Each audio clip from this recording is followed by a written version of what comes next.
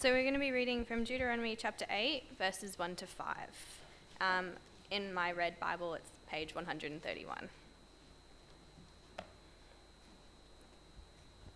Be careful to follow every command I am giving you today, so that you may live and increase and may enter and possess the land that the Lord promised on oath to your forefathers. Remember how the Lord your God led you all the way in the desert these 40 years, to humble you and to test you in order to know what was in your heart, whether or not you would keep his commands. He humbled you, causing you to hunger and then feeding you with manna, which neither you nor your fathers had known, to teach you that man does not live on bread alone, but on every word that comes from the mouth of the Lord. Your clothes did not wear out, and your feet did not swell during these 40 years. Know then in your heart that as a man disciplines his son, so the Lord your God disciplines you. So our next reading will be from Matthew chapter 4, verses 1 to 11.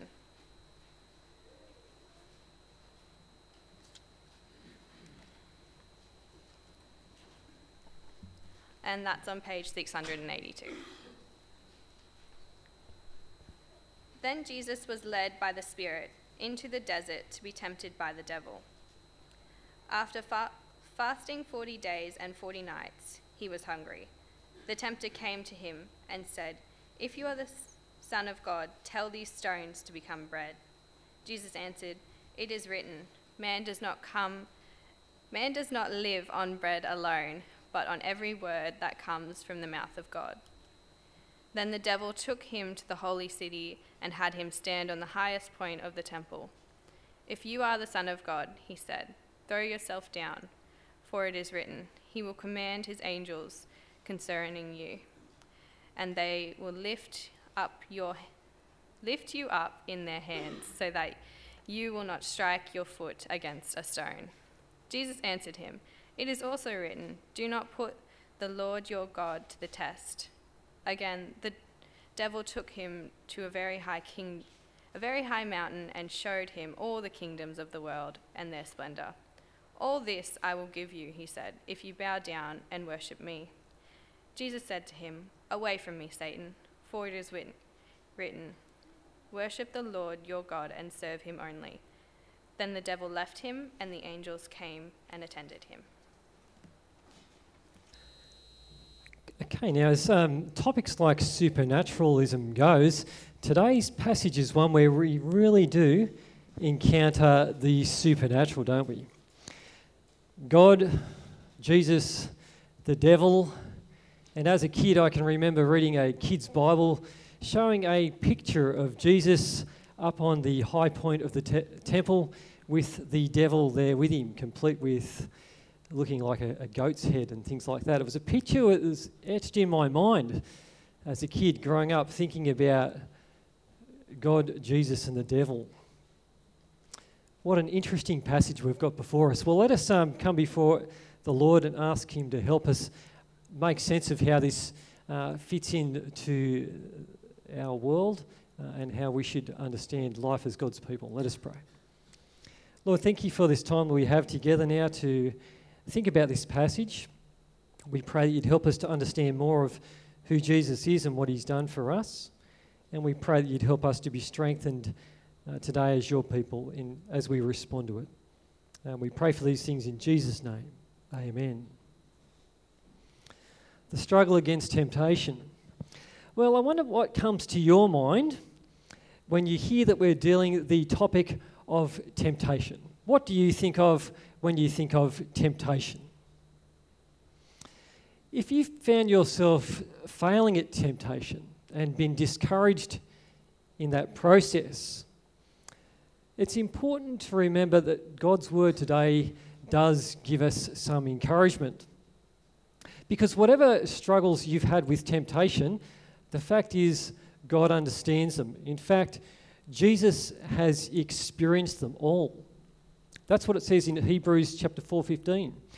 "For we do not have a high priest who cannot sympathise with our weakness, but one who's been tempted in all things as we are, yet without sin. And so the key here is that God understands our situation. The various temptations that we experience aren't a surprise to God. In fact, Jesus understands them firsthand because he's been tempted in all things just as we are. So that's the first thing to note. God understands our temptations. And so today we're not going to spend time dredging up all of our failures to succumb to temptation. Instead, we're going to give some thought to Jesus, who can sympathise with us. And we'll consider the great hope that we do have in Jesus, who's been shown to lead the way, the right way before us. And we'll think about the challenge that we have now to live up to our calling as God's people in relation to the topic of temptation. The context for this passage is the wilderness. Jesus has been baptised. The voice came from heaven saying, "This is my son, whom I love. With him I'm well pleased." That's what's happened just before this moment when Jesus heads off into the desert. Having had that declaration made, we can see that he is the Son of God. And it's with that verdict, that declaration, that he then heads off into the desert. If it's true that Jesus is the Son of God, what's that going to look like in practice? What's it going to mean for Jesus to be the Son of God? If it's true that he's the Son of God, what kind of son will he turn out to be? Israel was also described as God's son. They had one kind of experience. What kind of experience will Jesus show that he has as the Son of God? Now, the words for tempting and the words for testing in the original, it's actually the same word. The word's parizo, and it covers both ideas of being induced to be tempted to rebel against God, and also the idea that here's a moment of testing, of like when the opponents came to Jesus with a trick question and they were testing him. It's the same word that's being used. But the first test is about trusting God to provide. I'm going to read to us from verses 1 and 2. Then Jesus was led by the Spirit into the wilderness to be tempted by the devil. After fasting 40 days and 40 nights, he was hungry. This is very understandable that he was hungry, isn't it? I get to about 10 o'clock in the morning and I'm already hungry. He's done very well. Jesus is led by the Spirit. Now, that's not just Matthew's just trying to pad out this writing, I better just chuck something in there and, I'll just put Spirit in as well. No, this is important for us to understand that Israel in the past was led out of Egypt by the pillar of cloud by day and the pillar of fire by night. This was God's glory Spirit leading the people of God. And here at this point, the Spirit is there leading the Son of God. And whatever else happens with the devil, it's important to note that this grows out of the Spirit leading Jesus into this time of testing. So we take it that this testing is something that God's allowing. This is testing from God for Jesus. It's a situation where Jesus finds himself having to make some choices. Is he going to trust in God, or is he going to succumb to temptation? Now, we can see the parallels pretty easily, can't we, between some of what's happened in Israel's history and what's happening with Jesus. There's a couple of common threads. One is the wilderness or the desert. The other one is that Israel was there for 40 years and Jesus has been there for 40 days and 40 nights. And while Israel was in the desert, they had some choices to make. Would they trust God to provide food for them? Well, before the Israelites go in and take the promised land, Moses decides to encourage them. Moses doesn't enter the promised land. He actually dies outside of it, but he can see it. He's at Mount Nebo when he writes down a book called Deuteronomy, the second giving of the law. And he called on the Israelites to remember their time in the desert. Not just their time there, but also the lessons there about trusting in God. And Jacinta read some of what he wrote earlier. Remember how the Lord, your God, led you all the way in the wilderness these 40 years to humble and test you in order to know what was in your heart, whether or not you would keep his commands. He humbled you, causing you to hunger, and then feeding you with manna, which neither you nor your ancestors had known, to teach you. Israel was in the wilderness to learn a lesson, to learn to be humble before God, to learn to trust God. And it was to see what was in their hearts, whether they would actually follow God's commands. And as a generation's about to enter into the promised land, Moses wants to encourage them to remember that lesson about trusting God as they go forwards into the future. And what was God teaching them in the past that they should know in the future? Well, it was the lesson at the end of verse 3 to teach you that man does not live on bread alone, but on every word that comes from the mouth of the Lord. Now, if we fast forward into the New Testament, we find that Jesus is in a similar situation. He's being tested, perhaps to see what's in his heart. Is he willing to obey God's command? He's in the desert and he's hungry. What's he going to do? Is he going to trust God to provide or not? Well, right on cue as Jesus is being tested, Satan enters the scene. This is a supernatural thing, isn't it? The tempter came to him and said, "If you are the Son of God, tell these stones to become bread." It's interesting that he raises that point, doesn't it? If you are the Son of God. Well, it's already been established from the voice from heaven that he is the unique Son of God. There's no doubt about that. But the question is, what kind of son will he be? Satan seems to be challenging Jesus to go on in life without respect to God's word, to take an easy path, to perhaps indulge in his power as the Son of God and use things for his own gain. The temptation involves something practical. We're all familiar with the temptation of food, aren't we? Stones into bread in this occasion. And we're given the impression from Jesus that he's avoiding doing that. Going down that path would be the wrong thing to do. It wouldn't be a way of trusting God's provision. Just as Israel had to trust God for the manna and the quail, Jesus is trusting God for provision in this situation. But Satan's keen to drive a wedge between God the Father and God the Son. He's comfortable getting between God the Father and God the Son. Well, Jesus chooses to reject the temptation. Verse 4, Jesus answered, "It is written, man shall not live on bread alone, but on every word that comes from the mouth of God." Where Israel grumbled in the past and didn't always trust God, Jesus shows what's in his heart because he's faithful. But what does it mean when he says that man does not live on bread alone, but on every word that comes from the mouth of God? What does that mean? Let's think about how we'd interpret that. In the first place, we cannot separate God from his words, can we? Yeah, God is identical to what he says is true. And we need to listen to God if we're going to have life with him.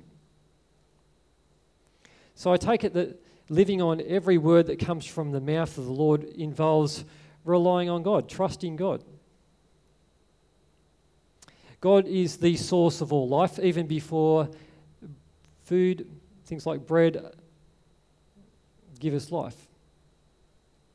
It's not good enough just to have bread in order to have life. We need to have a relationship with God to have life.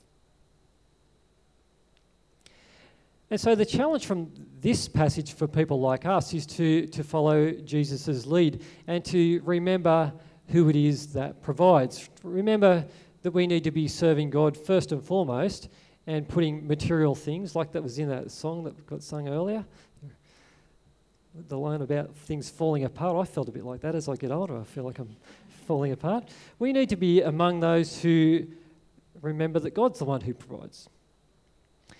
And material things need to be enjoyed and put in their right place, but I think I find it a lot easier to remember which place to put material things every time I go to a funeral.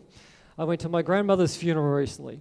She turned 95 a while back. She was nearly 96. That's a good run. And the pictures that came up, they weren't about, You know, the BMX bike, well, she didn't have BMX bikes in those days, but they weren't about sort of special material things. The things that were important in my grandmother's life were serving the Lord and loving people. But it's at the funeral times we remember that life with God is the key, and that material things have a place, but it's very much secondary. We need to remember that we live not on bread alone, but on every word that comes from the mouth of the Lord.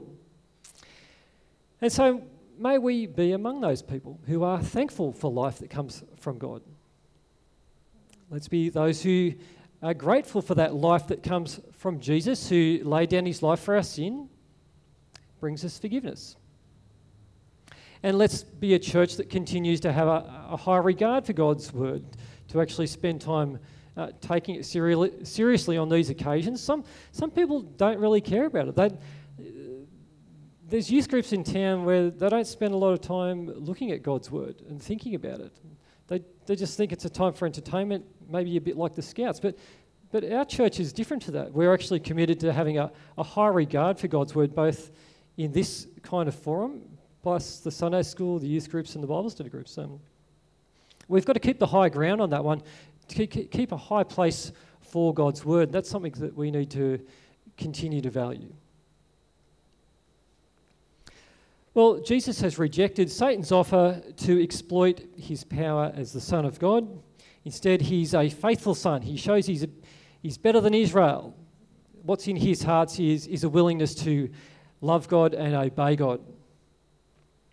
We need to remember to be like Jesus, not to live on bread alone, but on every word that proceeds from the mouth of God. So let's keep valuing God's word. Well, test number 2 is declining to put God to the test. Jesus has been invited to put God to the test, and Jesus has declined that offer. Let's have a look at that in verse 5.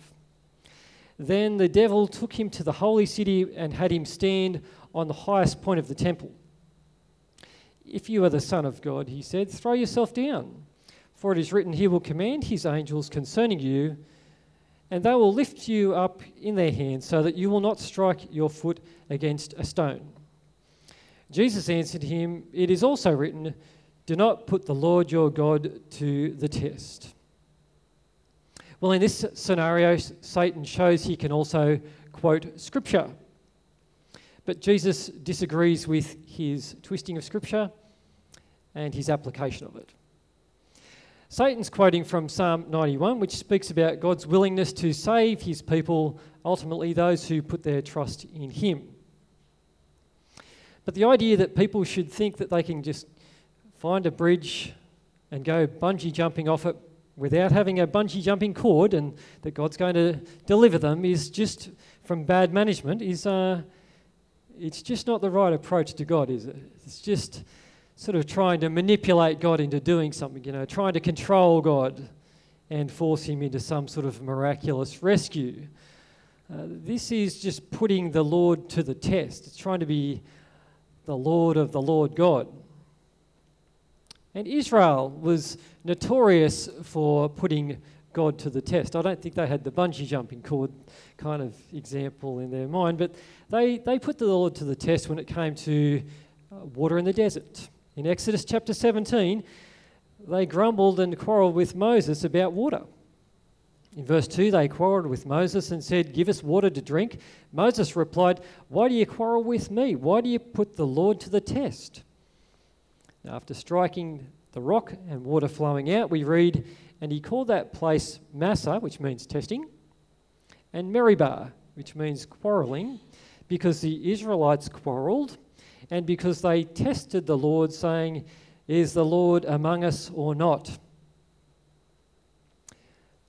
Moses reminded the next generation of the people's ability, propensity, desire to test the Lord in the past. And for the next generation that was going to enter the land, he encouraged them to look back on that time and not to be like that. And said, in Deuteronomy 6:16, do not test the Lord your God as you did at Massah, which means testing. Be sure to keep the commandments of the Lord your God. Now that passage I just read there, does that ring a bell? Yep, it should, because that's the one that Jesus quoted to the devil in Matthew chapter 4. He answered, "It's also written, do not put the Lord your God to the test." Satan said to Jesus, "If you are the Son of God, throw yourself down. If you're the Son of God."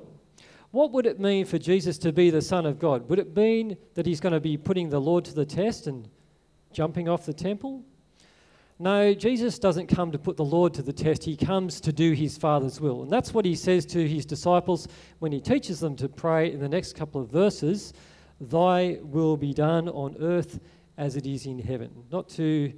He's not trying to do his own will. He's seeking to do his Father's will. Well, in application, let's think briefly about how we might put God to the test. The probability is low that any of us are really going to find a high place to jump off, and expect that God's going to miraculously save us. That's unlikely to be a way that we're going to put God to the test. We're more likely to test God's patience in other ways. This is where you can have a little bit of a sleep or a break, by the way. When I worked as a teacher, there was nothing new in the situation where students might engage in what we called limit testing behaviour. I'll interpret that. That is behaviour that tests a teacher to their limits. Does that make any sense? You've probably done a bit of it yourself as a student. Well, I could really relate to this as a teacher. In fact, when I was at Teachers College, there was jokes about this kind of thing. If you were a naughty boy at school, don't worry, you'll get a taste of that as well. If you did some limit testing behaviour when you were a student, well, as a teacher, you're going to have all these kids who've got limit testing behaviour. The old saying, give him a taste of his own medicine, you ever heard that one? Give him a taste of his own porridge. Well, I had plenty of medicine and plenty of porridge when I was a teacher, having been a limit testing behaviour kid at times myself. Where is all this going, you're wondering? That's a very good question. This is going to, the link is now to God, not the teacher. Do we have limit testing behaviour when it comes to God? Do we put God to the test? Do we stretch the friendship with God when we flirt with sin? I'm sure it doesn't take you long or me long to think about areas in our life where maybe we stretch the friendship with God. We test God's limits. It doesn't take us long to think about areas in our life that we could probably improve in. Think about some of these ones. Self-control. How do you go at maintaining self-control? Are you good at keeping your head in all situations, remaining cool, calm, and not getting overcome and out of control? And saying things that you regret. Taming the tongue. Have you got a tight rein on your tongue and never say the wrong things? What about avoiding things of a sexual temptation, like on the TV or the internet? What about grumbling? Are you tempted to be a grumbler or a gossip? Are these areas that we can improve in? Can we improve in having some care for people, actually having a bit bigger heart, being magnanimous? Well, it doesn't matter how good you are, does it? Because there's always areas that we can look at it in our lives to improve, aren't there? It doesn't matter if you're the godliest person in this room. There's probably areas in your life where you put God to the test, where you have limit testing behaviour with God. You could think about areas to be more godly in. Although Jesus was invited to put God to the test, he refused to play that game, which is wonderful to see. And we're called to follow his example, to turn away from ungodliness, to flee from temptation, and to instead grow in our desire to love and serve God. And so, as we go into the week this week, let's think of areas that we could strengthen, we can improve in. Our self-control, taming the tongue, avoiding sexual temptations, grumbling, gossip, and not caring about people. There's all sorts of areas, isn't there, that we could think about. So let's not put the Lord God to the test. Well, the test number 3 is worshipping God alone. I'll pick this up in chapter 4, verse 8. Again, the devil took him to a very high mountain and showed him all the kingdoms of the world and their splendor. All this I'll give you, he said, if you bow down and worship me. Jesus said to him, away from me, Satan, for it is written, worship the Lord your God and serve him only. Then the devil left him, and the angels came and attended him. That's an important point, that verse 11, isn't it? Because Jesus trusts God to provide, and then God does provide. I take it in this attending, he gets fed.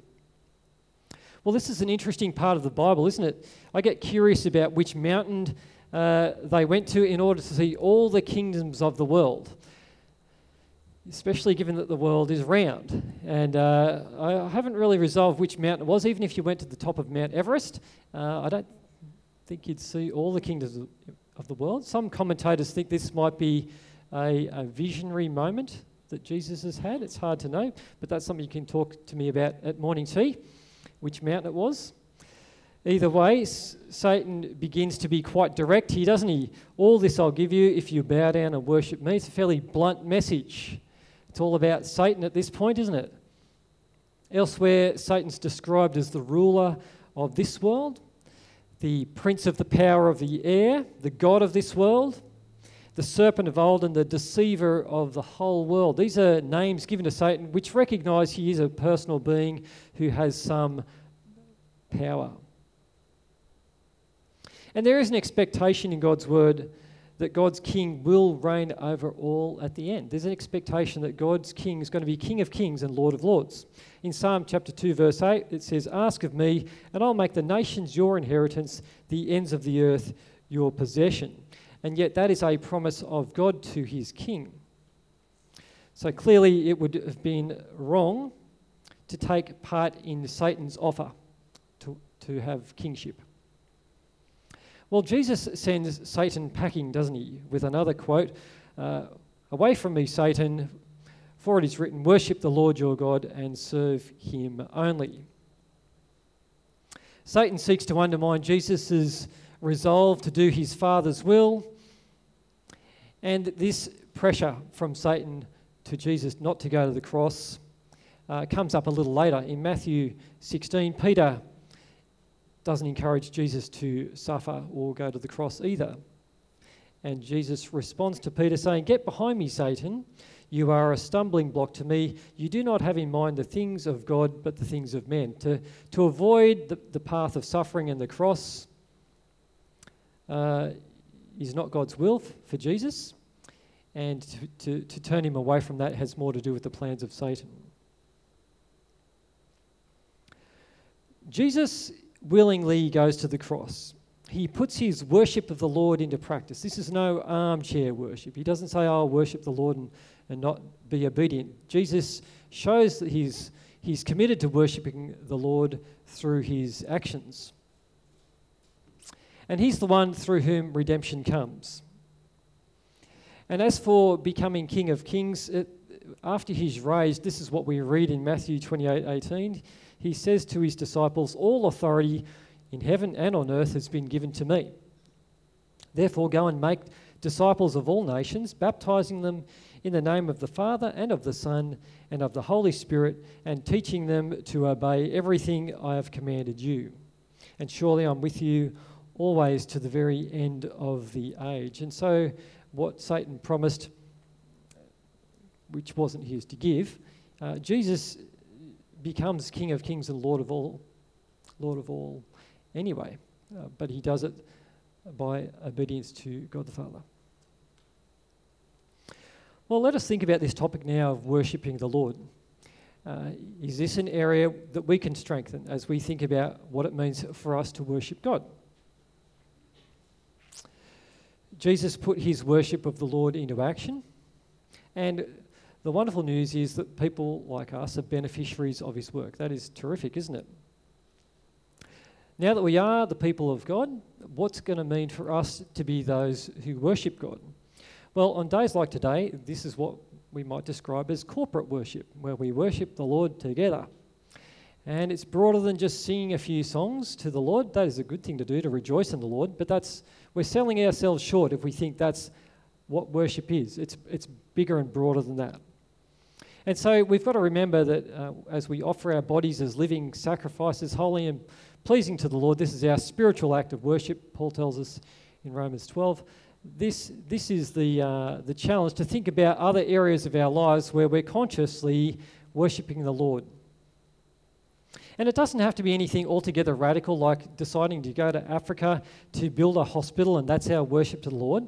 It can be much more mundane or small-minded, is just thinking about where God's put you in your life, in the place that He's put you, in the family that He's put you, in the work, or if you're not working, whatever other sphere He's put you, being conscious of doing things for the glory of God. That's an important step on the journey to thinking about worshipping God in the area He's put us in life. It might involve being a bit kinder to the people who are around us for the glory of God. It might involve going out of our way to do something that doesn't benefit our own interests to the glory of God. I heard about some doctors, one doctor actually, who went and spent some time in a poor part of a city to do some medical work without payment. He just wanted to give up an afternoon each week where he did some medical work for nothing. The irony, or the thing that I thought was interesting about that, his decision just to do something a bit selfless led to two other doctors going and helping out an afternoon each week. There was no benefit to them. They did it because they were Christian people who wanted to bring glory to the Lord. It's that kind of thing that we can think of. I guess we can be more reflective and think about, well, what could we do for the glory of God? And those things often lead to conversations about the hope that we have and people becoming Christians as well. So it's just hard to know what seeking to worship the Lord in an intentional way can lead to as well. Well, our challenge this morning is to follow Jesus, isn't it? He resisted the devil. He passed the test, didn't he, as the faithful Son of God. Israel wasn't as faithful. Jesus shows what's in his heart. He is the faithful Son of God, and he overcomes this time of testing. The Apostle Peter states that your enemy, the devil, prowls around like a roaring lion looking for someone to devour. Resist him. Standing firm in the faith is the challenge for God's people. And so may God help us to be among those who do battle against the evil one, certainly this week. May our confidence continue to rest on Jesus. That's the right place for our confidence to be. Jesus is the one who overcame the devil. He was willing to carry out God's call for him to lay down his life for sins. And he did that, and he bears our sins and he brings salvation. So let us be those who do praise God for Jesus, who comes as the willing Son of God to suffer on our behalf.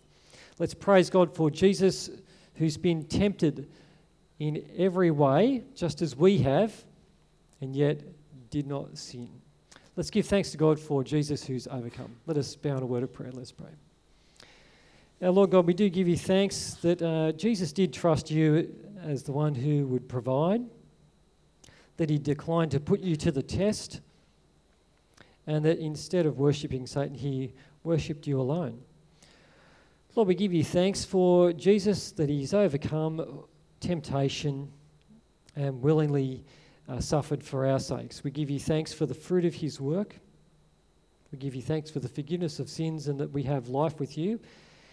And Lord, we pray that as we live, we remember our place before you, that we don't simply live on bread alone, but on every word that comes from you. Please help us to continue to love your word and to live in response to it. We pray that you'd strengthen us this week as we battle against temptations of all kinds. Help us to have the resolve to flee from immorality, to flee from sin.